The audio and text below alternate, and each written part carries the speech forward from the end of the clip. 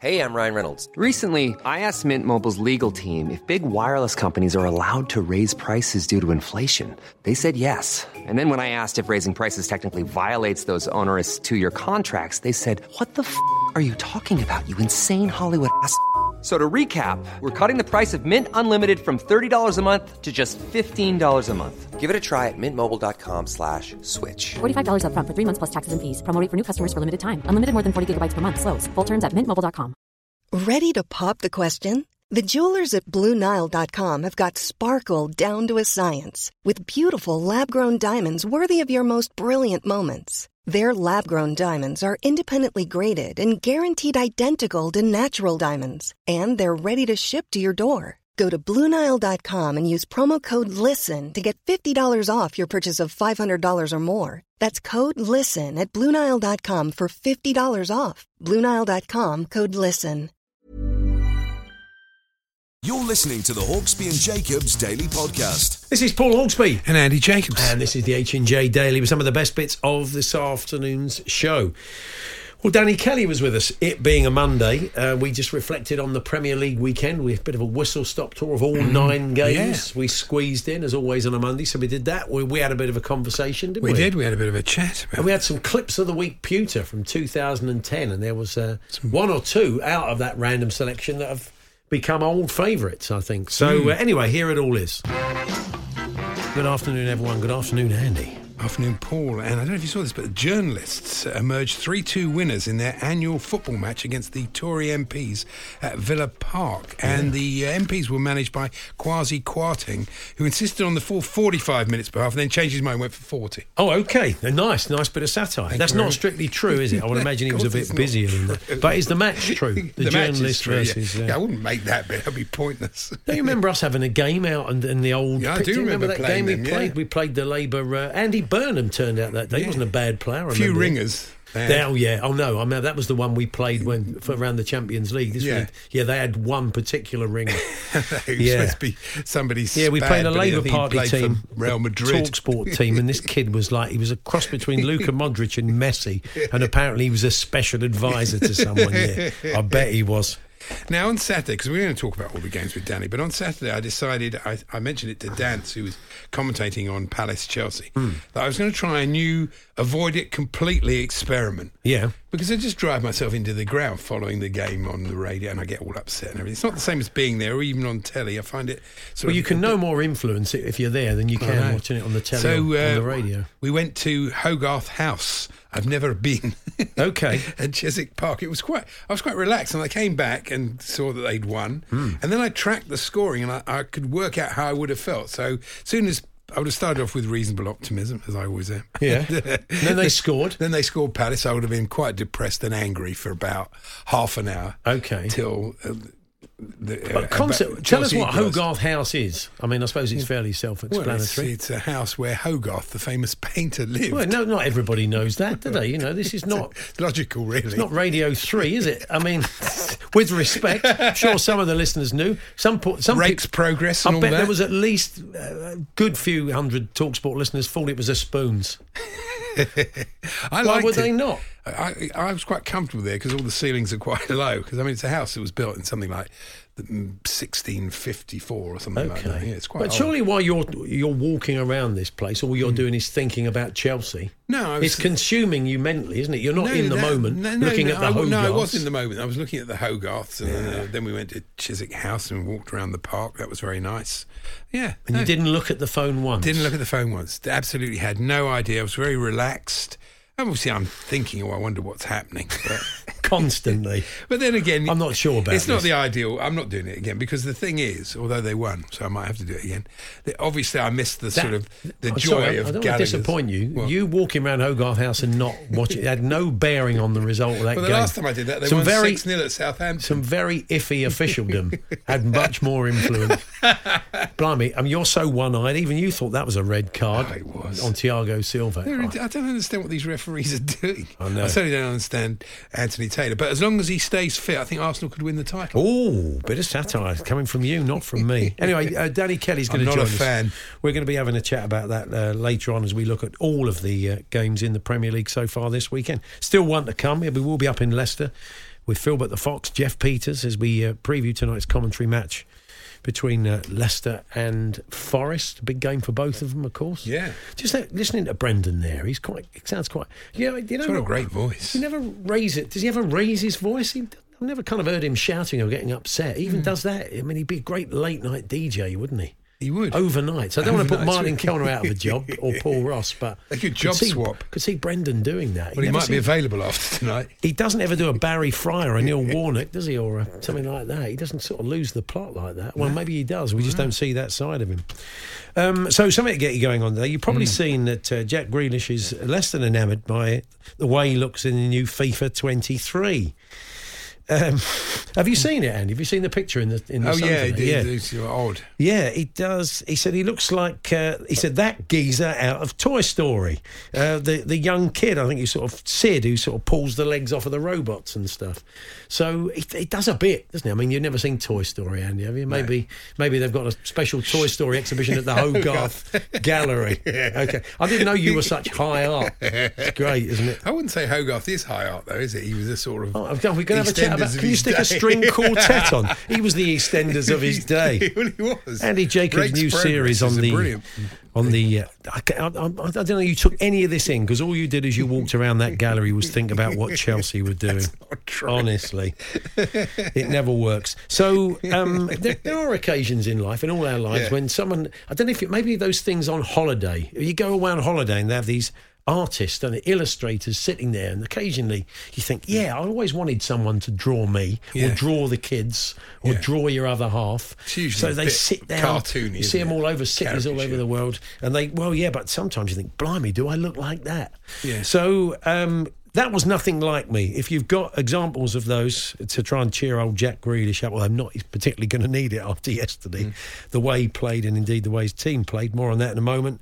Do get in touch, talksport.com/H&J, and text to 81089, and you can tweet to TSH&J. That's TSHANDJ to get in touch today.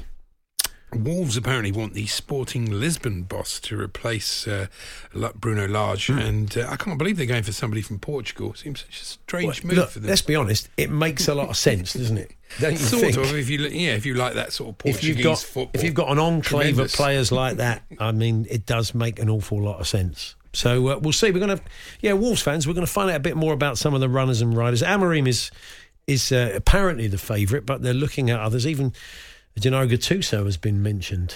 Italian. Oh, okay. Not He'll Portuguese enough. He'll get by. He's got a smattering. Maybe give he it speaks it. Give it Eric Dyer to the end of the season. That's the way to look at it, That's Wolves. a good idea. Yeah.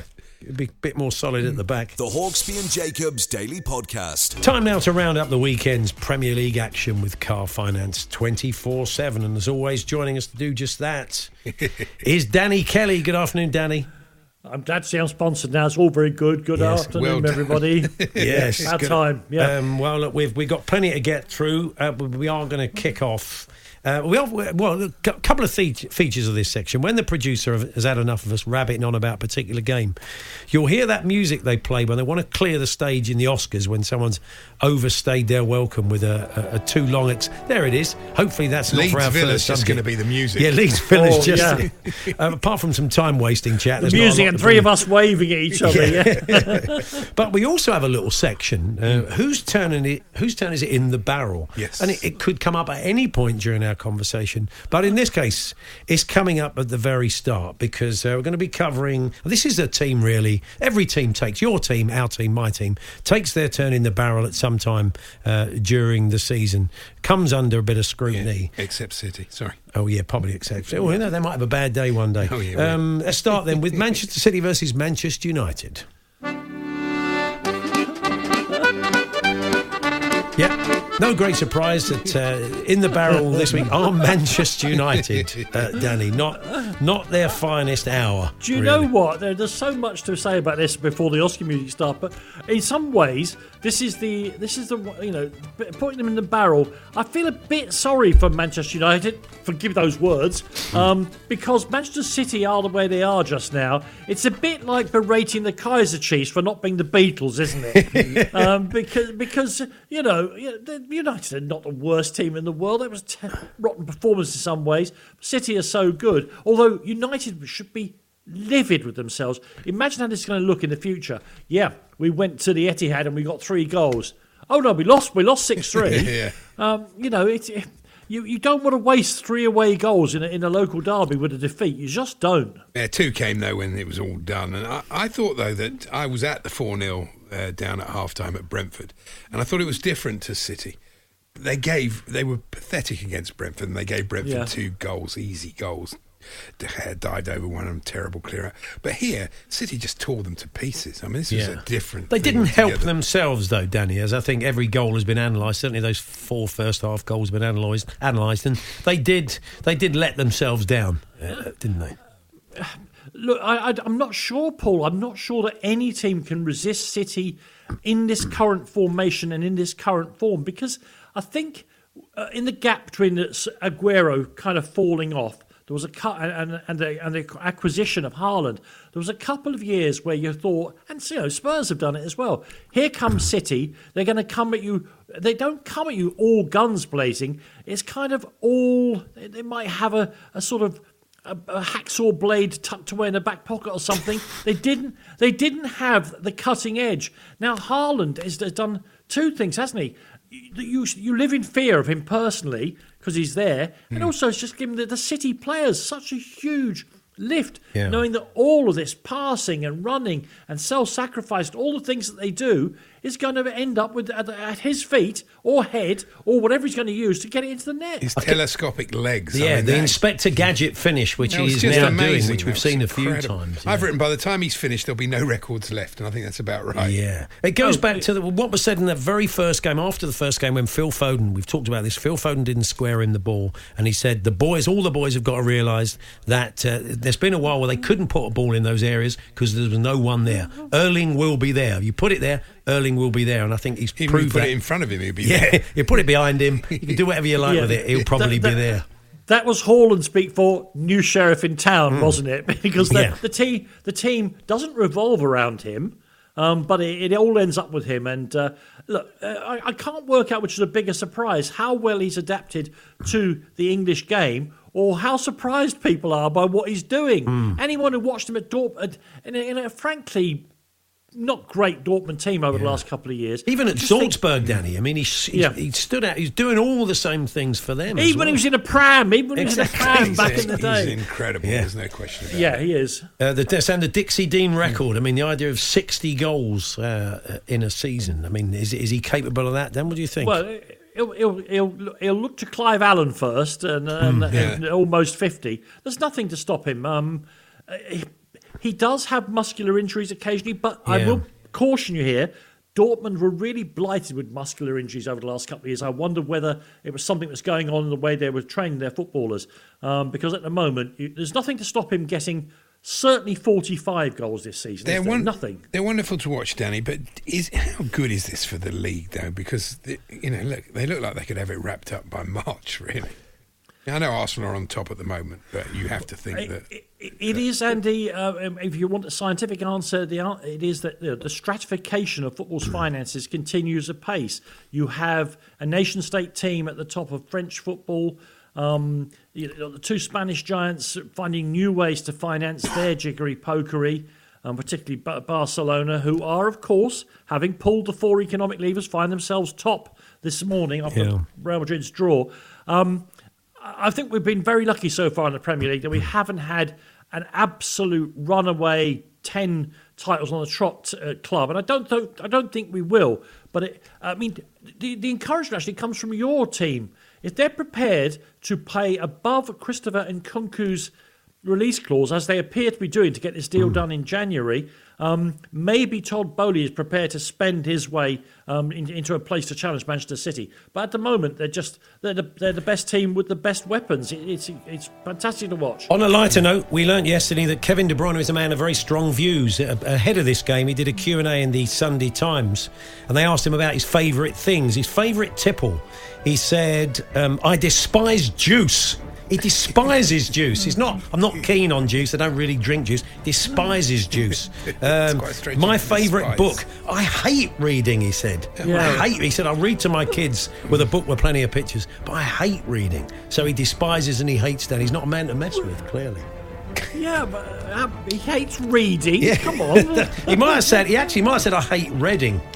Yeah. So, maybe I got it wrong. Anyway, let's move on to a game that we probably won't dwell on for too long. It is the game between Leeds and Aston Villa.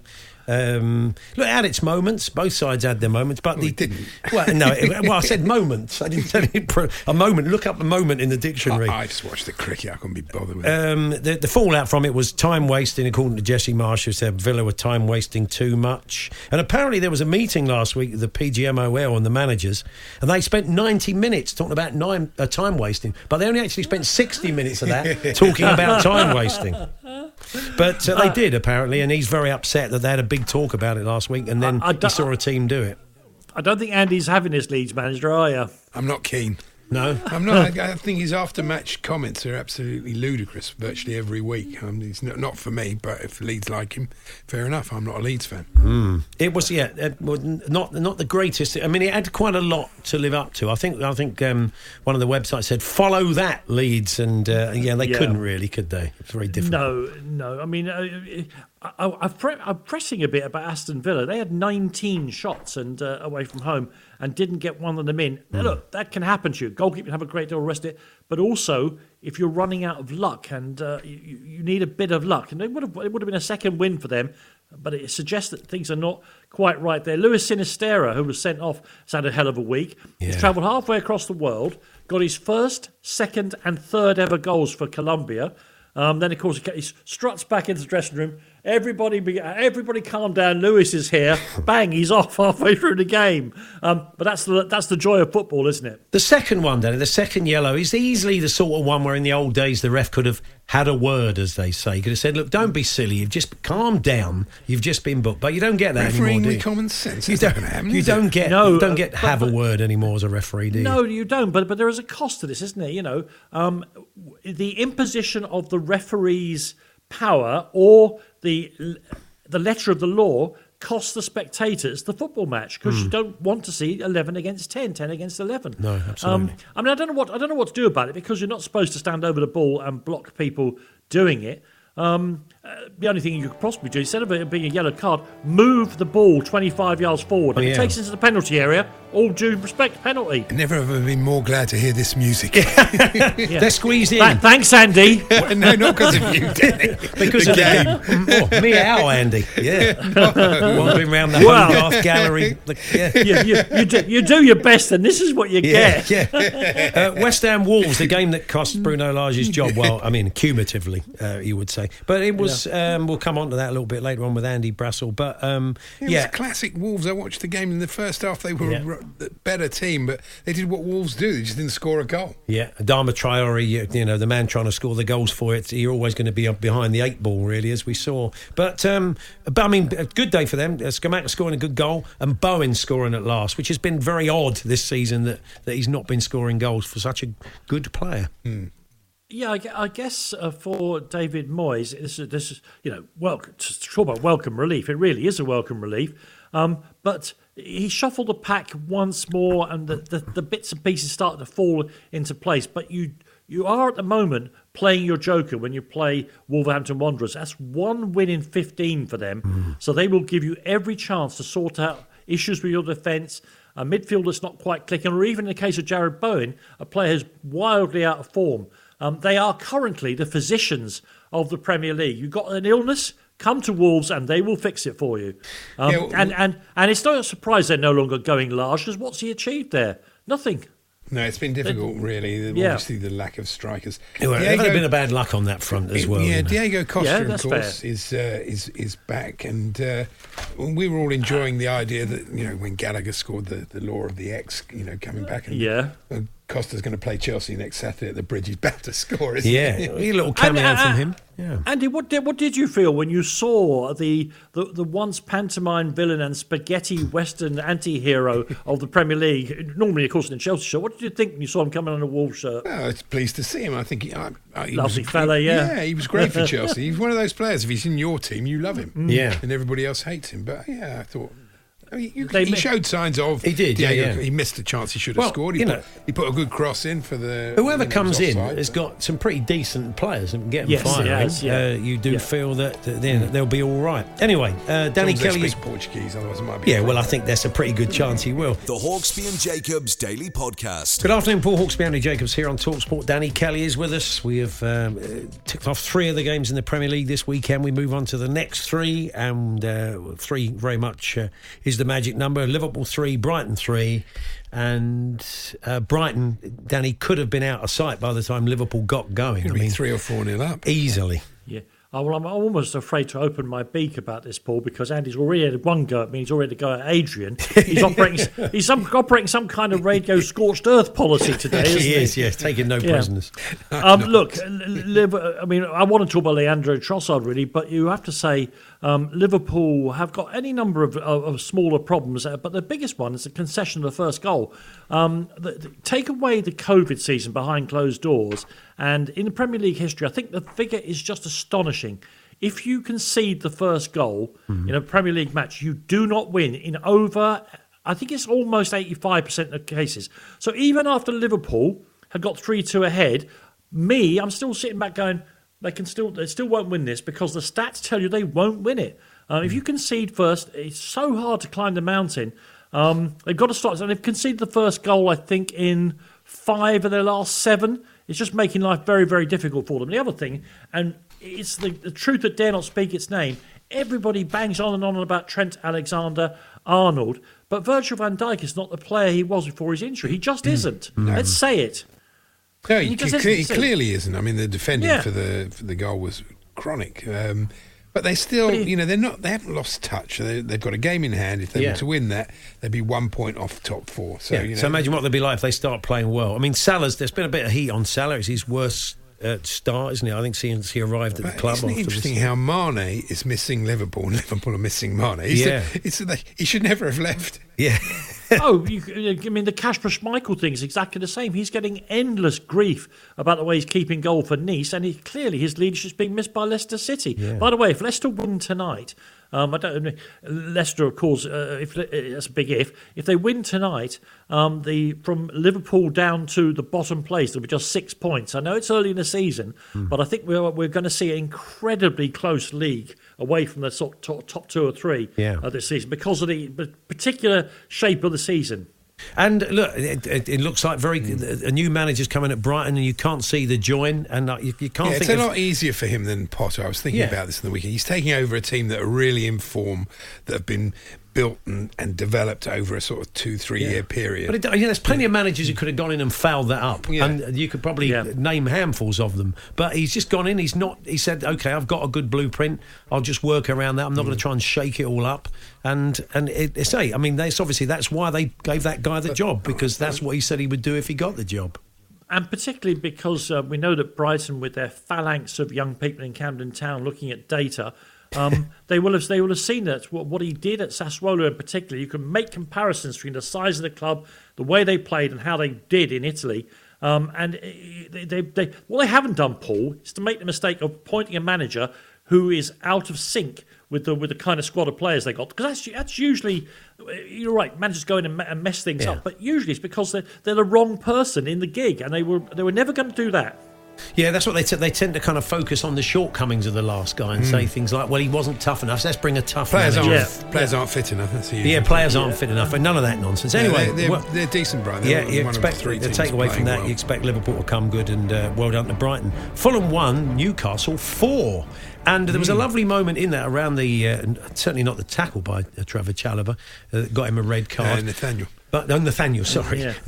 When the referee went to the monitor to have a look at it, there was some Fulham fans sitting behind the guy, and there was an old boy there, and you can see him. You don't have to be a great lip reader. He's saying, "No, there's nothing in it. There was nothing in it." I don't know if his kids or whoever's sort of laughing at him because there clearly is. But it's when they go to the monitor, the crowd in the background around the monitor and those grounds where you are close to them are worth watching. Really entertaining. Yeah, and I don't think we should be in 2022. We shouldn't be relying on ourselves lip reading. It should be coming up what they're saying in little captions all around the screen, because it is always incredibly funny that people. Now, and of course, don't forget they are giving the official their opinion of something that happened 70 yards away. He's looking at a screen of 3 feet away with a close up of it in slow motion, but still their opinion must be heard. Absolutely. Yeah. Newcastle, though, they always look better when Callum Wilson plays, even though the focus was on Almiron. He sent the comeback. They make a difference. They do. But, if you get a player sent off after 8 minutes, it's just... Yeah, it's always going to be tough. And the Almiron goal has been all the talk, goal of the season contender and all that. It was audacious, I think is the word. Yeah, I think it was. But it was a corker, wasn't it, Danny? What a fine goal. Well, he's one of those players who has tremendous skill sets, but not quite enough of everything to make him super elite. I've gone from elite players to super elite now. He's a top. He's not quite top, is he? He's only top. But because of his pace and stuff, he gets himself into some great positions. And we talked about Traore beforehand not being a reliable finish. Almiron hasn't always been but he knows he's in those positions, and you have a go as a professional football and you make contact like that. We all of us just have to go thing of beauty alert. So it was just a beautiful thing to watch, wasn't it? Fantastic, and just a rotten day at the office for Fulham. You get a player sent off quite rightly, despite the old boy behind the screen, and then you lose Mitrovic after half an hour. It's not your day, is it? No, absolutely. I'm sure they'll come again as well. Southampton 1, Everton 2. Yeah, was it the stingiest defence in the Premier League, Everton? I've got this. This is a beauty. Thank you to the Sun for this. This Southampton team featured Walker Peters, Bella Kotchap, Coletta Carr, Maitland-Niles and Ward-Prowse. Saints becoming the first team in Premier League history to start with 5 players with double-barrelled names. That's incredible. Wow. Yeah. Hats off, though, to the Everton fans who defied the train strike. That's a long journey. I worked it all out.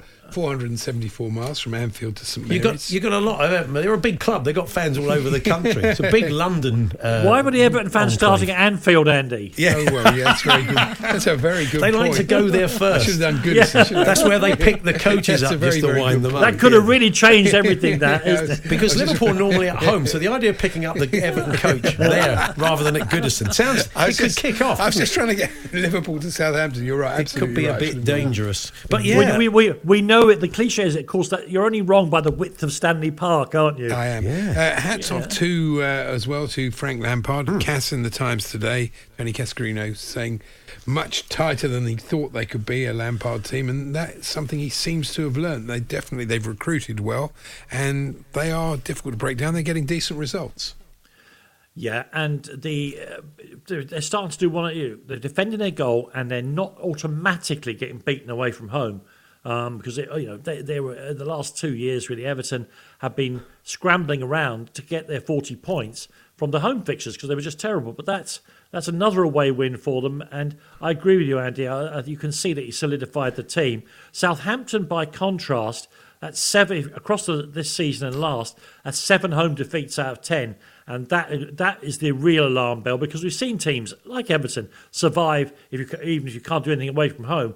But if you're automatically losing games at home, and I know occasionally they'll come back and do something amazing or they'll lose 9-0, but that is a trend and a pattern that would have the alarm bells ringing there. And with Mr. Lage already on his way, I wonder if I would hate to lose Hasenhüttl because I love saying his name so much. Yeah. But it wouldn't be a surprise if Southampton were getting a bit twitchy as well now, would it?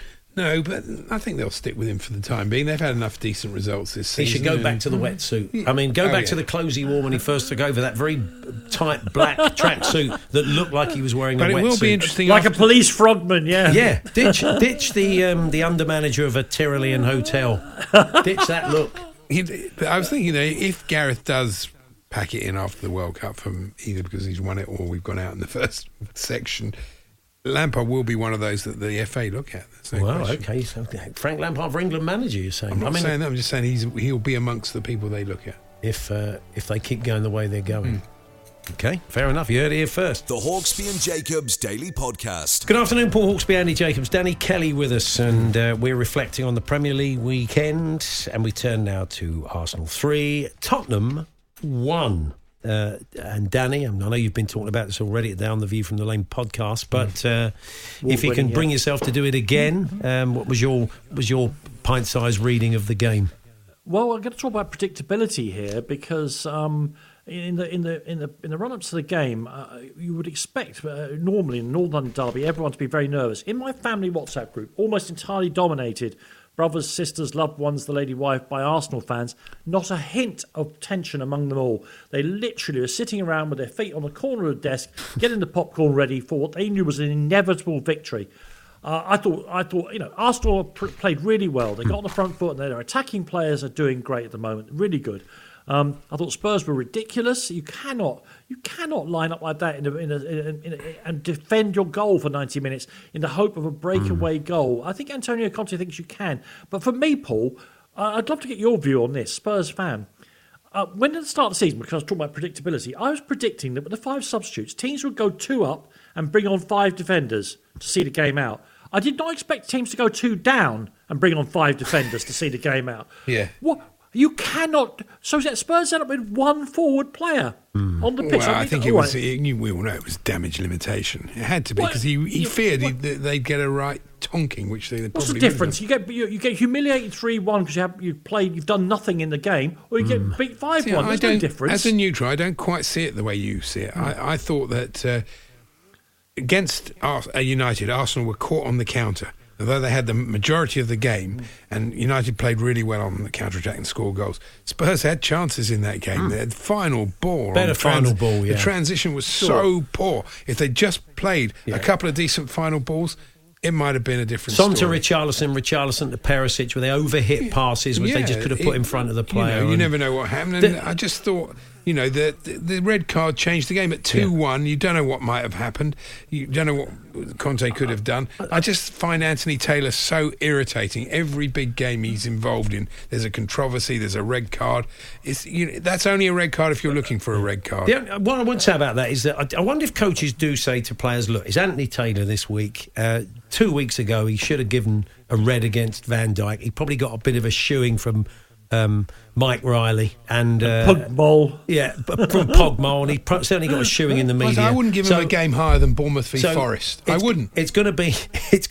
Next time that happens, you're going to be off. So be careful. Which of course Emerson Royal wasn't, and by the letter of the law, you can certainly make a case for that being a red card. But I think it was more than that. I mean, going into the game, Danny, I think you felt the same. I thought they should have started the game as they finished the Leicester game with 3 in midfield and 2 up. Against Arsenal, succeeded so much possession. Arsenal very good in those positions. They're very confident. And they still could have hit them on the break. It's true. Yeah. I was surprised that he didn't, but he's kind of wedded to that system. So although I'd like to have seen him play it, I knew he wouldn't. No, he is wedded to the system, and I would ask him simply, who else not talking about teams drawn against much better teams in cup competitions, who else in world football is currently trying to win games on the break? I'll tell you who else, England. And so the person I feel sorry for all this is Harry Kane. He is the spearhead of the 2 most defensive teams in world football. Look, Andy, I take your point about the final ball and all the rest of it, but trust me, if you have as much, Spurs had 7 touches in Arsenal's penalty area in 90 minutes. You're not going to score goals. You're not going to win games. And they are playing well, Arsenal. Certainly they are. They're very good. Which is why maybe I'm not saying you'd have taken with a touch more respect, but maybe have lined up in a slightly different way. But anyway, it's early doors. We live to fight another day. We move on to Palace versus Chelsea. Never a red card. Of course it was. I mean, that's probably one of the clearest red cards of the weekend. I mean, Thiago Silva knew exactly what he was doing, and the idea that he was too far away and too wide is absolute nonsense. And you think, it's such an insult to IU, isn't it? Like a professional footballer couldn't score from there. Yeah, and it was definitely a red, and it's hard to believe with VAR they make a mistake like that. It was a strange edit on Match of the Day because I saw another highlights package, and Chelsea had quite a few chances, including a Mount header they should have buried. Yeah, I saw that. And they didn't show on Match of the Day. I thought that's a bit surprising, a bit of a one-sided edit, but there you go. Look, it was possibly 2 red card offences, and he doesn't get sent off. I mean, it makes. I mean, it just makes the whole purpose of VAR seems so weird. They will break every bone in their own body and stretch every sinew to find a marginal offence in the build-up to a goal, and then when there's a chance of a goal, they won't even send the miscreant off. It's very, very odd indeed. I must say, I hope I'm not going to embarrass you here, Andy, and I mean this. Hearing the conversation about Hogarth earlier on, Andy knows that I'm very interested in paintings and things. Yeah. And a while back, Paul, Andy, who clearly knows his own way around a palette, showed me some paintings that he'd done. Yeah. And I said to him, would you sell one of those to me? I really, really like them. And he was very, very gentle about it. And he said they're only for my own personal consumption. But I've actually tried. He goes to the Hogarth to get inspired to buy paintings that are good enough to buy. His paintings are very much from the naive school. They're not particularly Hogarthian, are they? But I'm a big fan of his roundabout. So that's my note here is Fofana at fault twice in the first goal. Fofana's sake. Fofana. So yes, and of course you've talked about Conor Gallagher and the inevitability of that. Not celebrating. I mean, fair enough. They did show on Match of the Day. Righty didn't have quite the same take on it when he went back to Selhurst and scored, of course. But I mean, it's so inevitable. Particularly if they come on as a substitute. I sometimes think the opposition should be allowed an extra player. Because it's otherwise the game is stupid, isn't it? Because it seems to always happen, doesn't it? The fans respect Costa's going there next week, so he can do it. But I think the refs will definitely punish Chelsea down the line for that. Well, let's decision. hope so, eh? Well, that's what happens. That's the way that's the way they referee this lot. They make a mistake one week and they try and redress it for no reason the next week. That's the style. Yeah, okay. And that is a nonsense too, isn't it? Not what you're saying, but the fact of it is nonsense. And just very quickly, where the music's playing, do fans respect a player who doesn't celebrate a goal against them because he used to play for them? Does it make us feel any better? Do the Palace fans feel any better? Yeah, it gives them less to get angry about. Okay, fair enough. I don't agree. Yeah, I'm not sure about they're that. paying your wages, you're wearing the shirt. Have a little leap in the air. Have a little leap. We finished then with Bournemouth 0, Brentford 0. The main takeaways from this, Gary O'Neill doing a good job. I hear from Kane there in the bulletin he's being linked to the Borough job, which is quite interesting. So maybe it might force Bournemouth's hand because he's made them hard to beat, which they've not always been. And four unbeaten. If you'd given them any run in the season of 4 unbeaten before it started, they'd have taken your arm off. So that is a fantastic achievement. Absolutely. And it's interesting that part of the thing that Thomas Frank was talking about afterwards was kind of picking Ivan Toney up a little bit, saying he and his family and all of us here were sad that he didn't get a little bit of game time. So, I mean, from Brentford's point of view, maybe this call-up has been sort of counterproductive. I think, the small C chaos that was going on in the England camp where they suddenly had to get something from the game against Germany meant that he couldn't get the 30 or 40 minutes I'm sure he was supposed to get. And I suppose at least Thomas Frank has got plenty of Maltesers with which to help comfort the lad. There'll be a family-sized box on its way to the Toney household. The ref got plaudits in this game, though, didn't he? For going against sticking with his young ref sticking with his decision. Was he called Thomas Breville? Is that his name? How does he prepare his toasted you're sandwiches? You're after a free sandwich maker, aren't you? I didn't know what his name was. That's what it sounded like. And I think I think you could have always looked it up, Andy. You ever heard of research? I know. I could look it up now. Don't bother looking it up. Well, I didn't want to spoil the joke. It was good. I didn't want to spoil the joke. Fantastic. Anyway, Danny, that's us. I think the music hasn't even started, but it should have done by now. But thank you. There's a lesson there. Let's not end these sections on a 0-0 draw. No, that's very true. Well, it's future like match of the reference, day, isn't it? Really. We'll catch up with you next week. Thanks very much, Danny. Love that. Cheers, man. The Hawksby and Jacobs Daily Podcast. This is Paige, the co-host of Giggly Squad, and I want to tell you about a company that I've been loving, Olive & June. Olive & June gives you everything that you need for a salon-quality manicure in one box. And if you break it down, it really comes out to $2 a manicure, which is absolutely insane. It's also so easy to get salon-worthy nails at home with Olive & June. The difference between how your nails used to look when you did them yourself and now with the Mani system is a complete game changer. The best thing about Olive & June, too, is it's a quick dry. Dries in about 1 minute, lasts for 5 days, and full coverage in up to 1 to 2 coats. Visit oliveandjune.com/perfectmani20 for 20% off your first system. That's oliveandjune.com/perfectmani20 for 20% off your first system. Hey there, it's Michelle Norris. I'm host of a podcast called Your Mama's Kitchen. When I travel, I'm usually looking for a way to find a taste of home when I'm not at home. And one of the things I love to do when I am at home is entertain. And Airbnb allows me to do that. When I was in California recently, I rented a house that had a great kitchen. And when we were sitting around the table, we're all thinking, we're in someone else's house. Someone could be in all of our homes as well. If you have a home, but you're not always at home, you have an Airbnb. Your home might be worth more than you think. Find out how much at airbnb.com/host. Millions of people have lost weight with personalized plans from Noom. Like Evan, who can't stand salads and still lost 50 pounds. Salads generally for most people are the easy button, right? For me, that wasn't an option. I never really was a salad guy. That's just not who I am. But Noom worked for me. Get your personalized plan today at Noom.com. Real Noom user compensated to provide their story. In 4 weeks, the typical Noom user can expect to lose 1 to 2 pounds per week. Individual results may vary.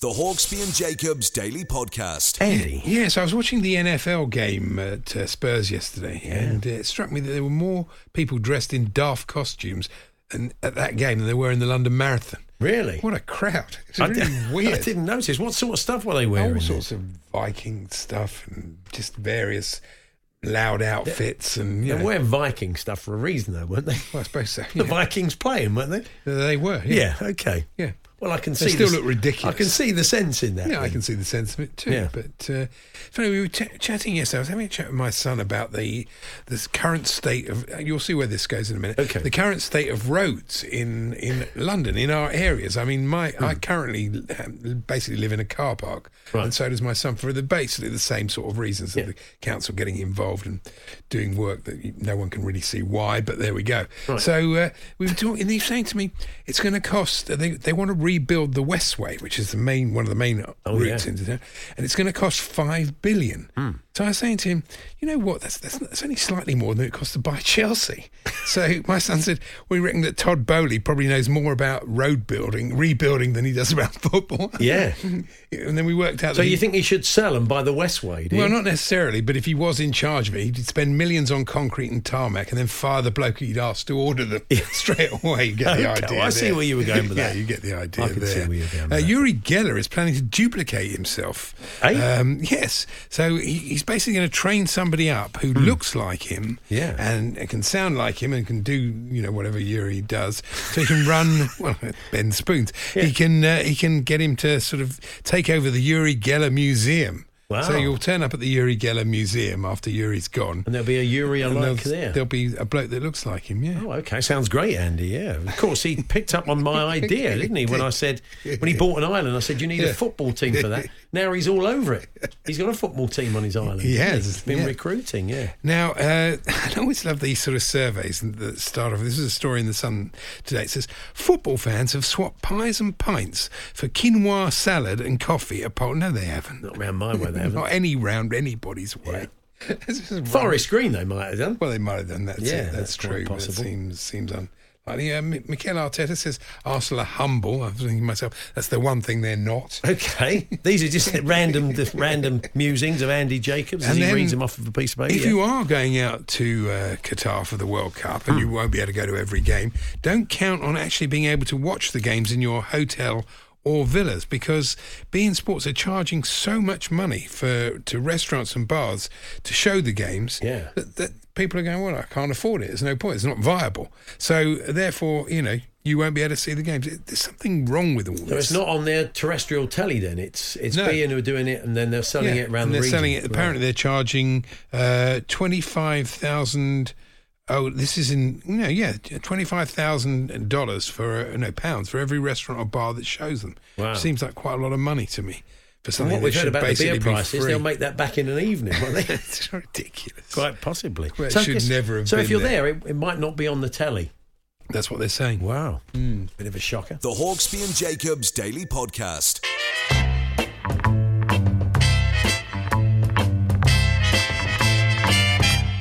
The Talk Sport Clips of the Week.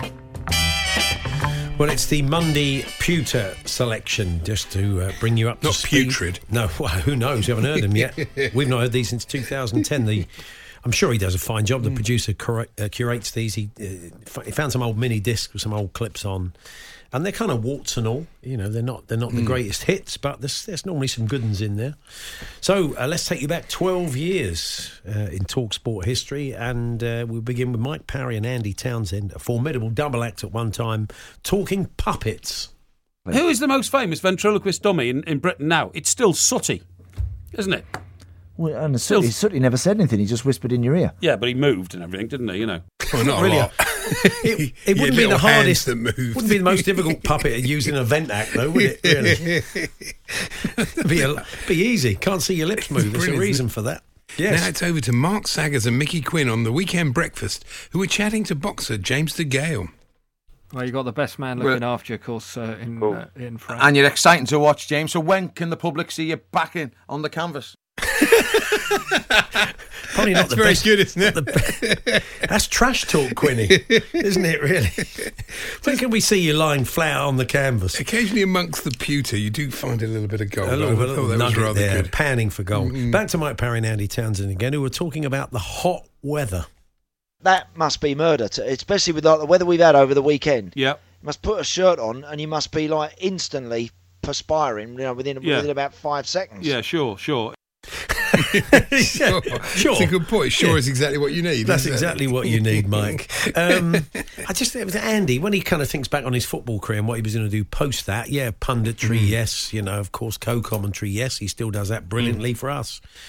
But he probably had never imagined he'd be sitting next to Mike Parry talking about puppets and perspiration, did he really? No, Probably really. wasn't in the game plan, although he loved it. Yeah. Yes, what's next, Andy? It's a clip that's become a Christmas Eve show staple. It's Alan Brazil looking ahead to an exciting guest. Right, we're going to have a quick break, and coming up, the youngest British female ever. Congratulations to Benita Norris. Wow, and she's going to have much to say. She's going to be about 30 seconds old. Old Benita. A very hard interview that was, really tough. Here's how much missed former cricket correspondent Jack Bannister with an update. Jonathan Trump, the star of the day. I said at tea it was his day, whatever happened. A brilliant 175 not out. He wants to go on, and if he could double that, he will. He's a greedy little batsman. Wonder where you were going with that, Jack. Very good but point. thankfully, a greedy little batsman. Andy. And talking of greedy, here's the Moose with the sports news. In other friendly action last night, 2 goals from Liverpool's Maxi Rodriguez even. Rodri Rodriguez. Fantastic. The Welsh player. Can play for Wales. Rob Page is listening. Here's Alan looking ahead to the upcoming World Cup in South Africa, as it was. Now, Spanish group. Let's have a wee look at the group first. I had it there a minute ago. Tell us who's in the group. Right, Spain, Switzerland, Honduras and Chile. Honduras, I think. Honduras, I think you find it is. I think you find it is. Let's not get him on the South American games, will we? Good old Alan. And staying with Alan, here he is having a bit of a depth moment. Okay, Steve, thank you. Martin Dagenham says, gents, we haven't lost faith in Capello. Lost faith? you don't want to lose the faith. You've got to have faith. And so, one more from Mike Parry, who was talking England with Mike Graham ahead of the World Cup. To me, the way they came back was great for the fact that they got character and resilience. The introduction of Joe Royle in the second half is a turning point in the whole World Cup campaign. The introduction of Joe Royle in the second half. And Joe's got probably in his 50s then, wasn't he? I would imagine. It was quite the player to bring on. This is Danny Kelly talking Manchester United. David Gill is saying today that the club is not failing. That he's saying that Manchester United is in an incredibly healthy situation. Situation? It's easy, yes, inventing funny how new nothing words. changes. Yeah. Back to Alan again, who was still having a look at those World Cup groups. And Portugal's Group G, Brazil, Ivory Coast, Korea, Democratic Republic of Korea, Democratic Republic of Korea, and Portugal, of course. I do like the Denmark Republic, the Denmark Republic of Korea. They're a good side. Finally. Ever wondered what it would sound like if the guests on TalkSport were accompanied by an evacuation alarm? Well, wonder no more. That they cannot afford to operate the clubs anymore, and that's basically what it comes down to. He spent a good portion of last year looking for investors who would buy in as a minority investor into the Rangers, but came up with absolutely nothing on that front. Everybody who was interested wanted Tom Hicks to be, at the very best, a minority partner. Evan, do you think that the Tom Hicks and Randy Lerner coming into English football means that we might see more Americans in future? Or do you think what's happened with the financial problems that Tom Hicks is about to have or is having right now may put possible American investors off? Well, I thought when Hicks went into Liverpool following the lead of the Glazers and the other, I think you thought it'd gone, didn't you? Or somebody went into still going, yeah. I thought that was going to become a real trend.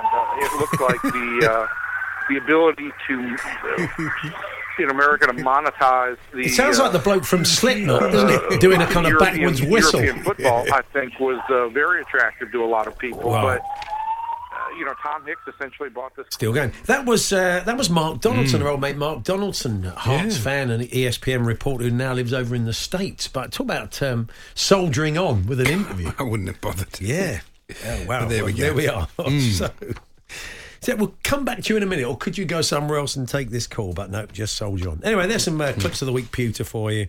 We'll dust off a few more around the same time next week. And still to come today, Jeff Peters will be joining us, our man in the East Midlands. Huge game tonight. Yes. For both clubs. I mean, I think El Sakiko's pushing it a bit. I just don't know, this whole narrative around Steve Cooper, I think, is all a bit premature, don't you? What did I say to you would happen? I absolutely predicted this. It's so unfair on the man. He did a brilliant job for them, and he's got them promoted. And I thought, as soon as he gets into any trouble, they're going to get rid of him. You might as well not bother. You might as well have been better off sort of almost getting them promoted. I can't believe, and maybe we'll find out from Jeff as he chats to the Forest fans as they turn up later, and I cannot believe there are Forest fans out there saying, oh, he can't do it. No, he's a good coach. You've got to give him a chance. I mean, they've got to. I'm sure the Forest fans are. I think it's a bit of a press narrative. I mean, it's maybe coming from a media end, from our end, and not from the Forest fans. I can't believe after the way he turned things around last year and got them up that they don't think he deserves the chance to bed that squad in and get some results, but we shall see. The Hawksby and Jacobs Daily Podcast. There we are. That was this afternoon's show. Myself and Charlie will be doing it all again tomorrow. John Richardson, comedian and Leeds fan, will be among our guests. Andy, you're back on Wednesday, aren't you? I am, yeah. When are Chelsea playing Champions League? Wednesday or Wednesday Tuesday? night. Oh, okay. Fair enough. Yeah. But Andy back on Wednesday. Charlie here tomorrow. Do hope you can join us from 1. If not, podcast will be available around 4 o'clock. You've been listening to the Hawksby and Jacobs Daily Podcast. Hear the guys every weekday between 1 and 4 p.m. on TalkSport. Normally, being a little extra can be a bit much. But when it comes to healthcare, it pays to be extra. And United Healthcare makes it easy with Health Protector Guard fixed indemnity insurance plans. Underwritten by Golden Rule Insurance Company, they supplement your primary plan, helping you manage out-of-pocket costs without the usual requirements and restrictions like deductibles and enrollment periods. So when it comes to covering your medical bills, you can feel good about being a little extra. Visit uh1.com to find the Health Protector Guard plan for you. Mom deserves the best, and there's no better place to shop for Mother's Day than Whole Foods Market. They're your destination for unbeatable savings, from premium gifts to show-stopping flowers and irresistible desserts. Start by saving 33% with Prime on all body care and candles. Then get a 15-stem bunch of tulips for just $9.99 each with Prime. Round out Mom's menu with festive rosé, irresistible berry chantilly cake, and more special treats. Come celebrate Mother's Day at Whole Foods Market.